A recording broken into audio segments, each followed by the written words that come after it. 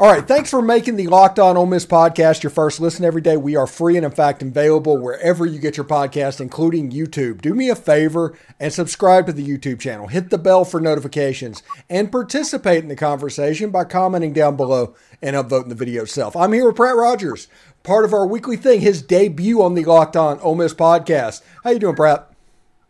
What's up, Steven? Glad to be here, man. Appreciate you having me. Yeah, lots of stuff going on. Specifically, Ole Miss hired Pete Golding from the Alabama Crimson Tide. We can talk about semantics of how he got here, but it happened. What do you think about that hire, and what are you looking forward to? Super exciting. I think it's going to be a great hire. Pete Golding is a national level recruiter, and I think he's only going to make this program better. I don't think there's any facet that would give you cause for concern bringing over a coordinator from Bama. I guess my only commentary outside that, Stephen, sure do wish we could keep Partridge in some capacity. I think he's an excellent recruiter as well. I don't know the exact NCAA rules on being able to keep a coach who's not necessarily a position coach, kind of the Barney Farrar role, shall we say. But I would love to see Partridge serve in some capacity on the program, because I do think he does a great job recruiting. Yeah, I do think that ship's probably sailed, but I understand what you're saying altogether. Now, on this show, we talked a little bit about, on the earlier segments, about the style of the defense that is going to be played, because I had somebody call and tell me that it's not necessarily going to be the same stuff that he did at Alabama. He's going to incorporate probably some of his earlier stuff at UTSA. What do you think that Ole Miss fans need to take? Do they need to take the Alabama defensive coordinator stuff, or is it more important for them to look backwards to the UTSA stuff so they can see exactly, hey, it hasn't always been 5 stars everywhere with him. You can see at this level, this is a good defense. Probably a little bit of both, Stephen. I think that if we're being completely realistic about it, I think Nick Saban had a large input on that Bama defense. Obviously, you're playing with a tremendous amount of 5 stars. So there's some sort of bias there almost of having a nationally ranked top 10 defense year over year. But I think what put Pete Golding on the map was his days before Bama. I think that's the exciting stuff that he can bring to Oxford. He revitalized prior programs. He can do it in Oxford. So I know our defense is ranked somewhere around 50 or 60 or nationally. Stephen, you may know that off the top of your head. But hopefully we can really drop that down to a meaningful number, hopefully. Yeah. Ole Miss has not had a top 50 defense since 2015. That's the last time they had a top 15. That's ridiculous. All right, so we're getting ready to close the transfer portal. It will close tomorrow at midnight. And Ole Miss is developing some momentum as it gets to the end of this period. Now, remember, with the transfer portal window closing, it just means you can't go into the portal. It doesn't mean you can't come out of the portal. So it's still going to go on past that. But for the time being, the entrance closing will end Wednesday at midnight.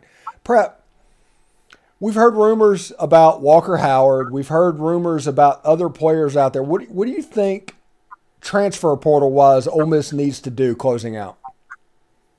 Quite frankly, I think we need to do a lot. I think, Stephen, we've taken a step backwards, honestly, and recruiting. If you look at it from a yearly basis last year, I think we had a much more filled class, a better high school turnout. I think the portal was just a booming success, but I think people have kind of called on to the portal strategy as a whole. I think it's a copycat league, and I think that Kiffin had an exorbitant amount of success through that. And you're kind of looking around like, man, we better land a few of these guys within the next few weeks or so before the transfer window closes. I think it would be hard pressed to feel ultra optimistic right now, unless we land a few of these name brand players like a Walker Howard.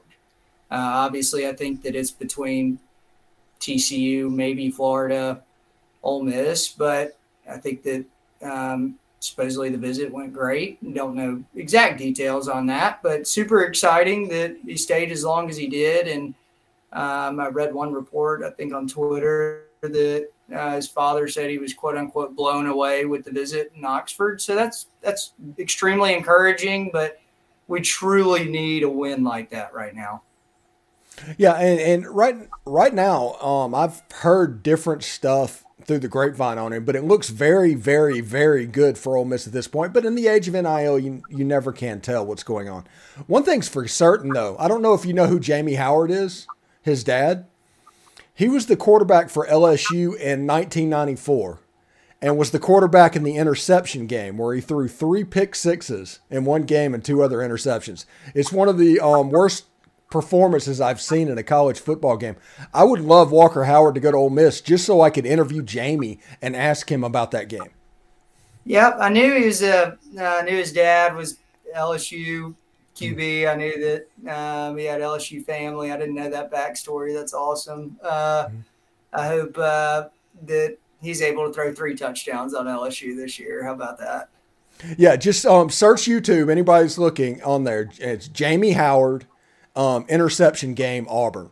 And it'll come up, and it's like 2.5 minutes long, and you just felt so bad for the kid. As bad as everybody felt for Matt Corral in Fayetteville, you're going to feel 10 times worse for Jamie in this game. It was horrible. There's even tip passes going against him. It was awful. Now take a look at it. Yeah, seriously. Now, the rest of the quarterback room.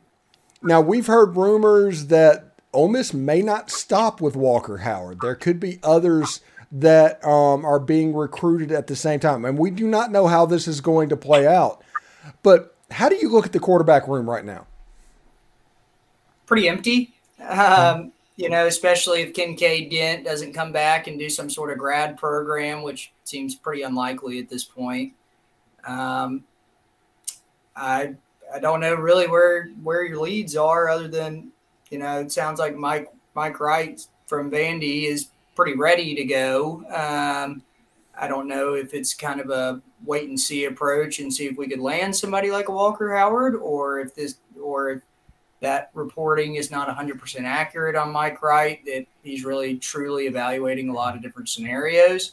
But it would be pretty catastrophic, I feel like, not to have at least somewhat serviceable backup quarterback.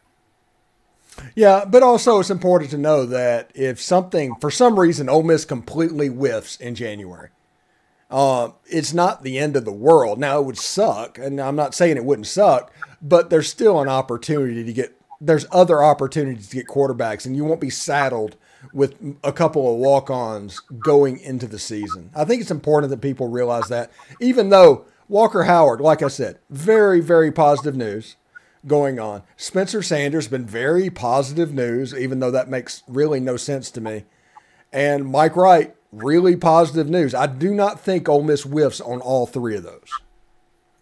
Well, Stephen, you bring up a good point in kind of a doomsday scenario. If we do whiff on all 3, that there is a secondary portal window that Ole Miss could hope end up signing a serviceable quarterback.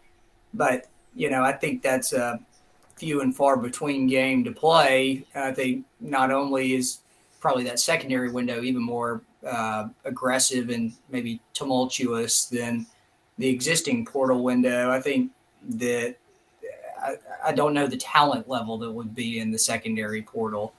Feel free to disagree with me on that, but I think that I think it would be a tall task to pull somebody who could really be the number 2 guy behind Dart and do a good job and come in and really give Dart a run for his money. And especially with the secondary portal being later, you have to learn the playbook. I mean, there's a lot that goes into it that I think would make things much more difficult. It's also worth it to remember to Ole Miss fans that followed last year's window and all the success most of the commitments, the big name commitments that everybody thinks of, they signed after today. So there's still some work to be done because Ole Miss has a notoriously late drop ad period. Like Jackson Dart and Michael Trigg got there, I think like February 2nd or something like that. So because Ole Miss has a later time frame, they have a little bit more time to work with players and get that done. Whereas some schools are in school right now. They've already, like at Florida, they've already started classes. And they are getting close to the end of the drop ad period and things like that. So Ole Miss has an advantage in that range in the transfer portal with the fact that they just start so late. Would you say, though, I mean, you've got to expect a decision from somebody like a Walker Howard within the next 48 hours or a Mike Wright or Spencer Sanders, whoever it may be, it's probably got to be relatively quickly. Absolutely. Walker Howard himself said he wanted to announce before Wednesday. So you've got 48 hours right there. You're going to find out. But this is what I think is happening with the quarterbacks. Now, we can talk all day long about how Ole Miss would like to sign all three. And you're going to hear that from people from time to time. But I think there is a pecking order that Ole Miss is ready to go on. One is going to be Walker Howard. When Walker Howard makes his decision, that's where it's over. That's the first thing. He's a top 50 player. He's a near 5-star. The second one is Spencer Sanders, and in case of emergency quarterback, that if Walker Howard says no. And the third one, if both of them get away, will be Mike Wright. And I think Ole Miss gets one of them, but I think that's the order that they sit in, and they might sign two. I do not think they will sign three.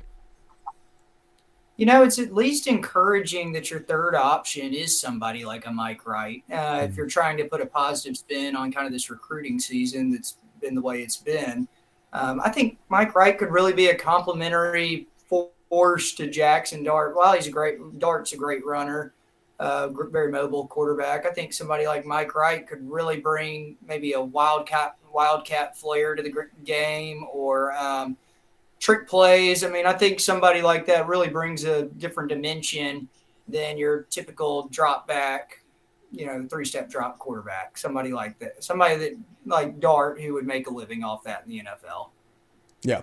Anyway, thanks again for making the Locked On Ole Miss podcast your first listen every day. Make sure you check out our brand new podcast, Locked On College Basketball.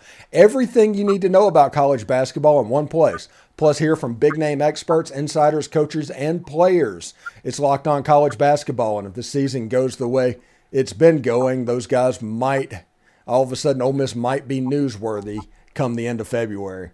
So we'll see how that goes. It's available on YouTube and wherever you get your podcast. Anyway, thank you very much, Pratt, for stopping by. We'll continue to do it next week.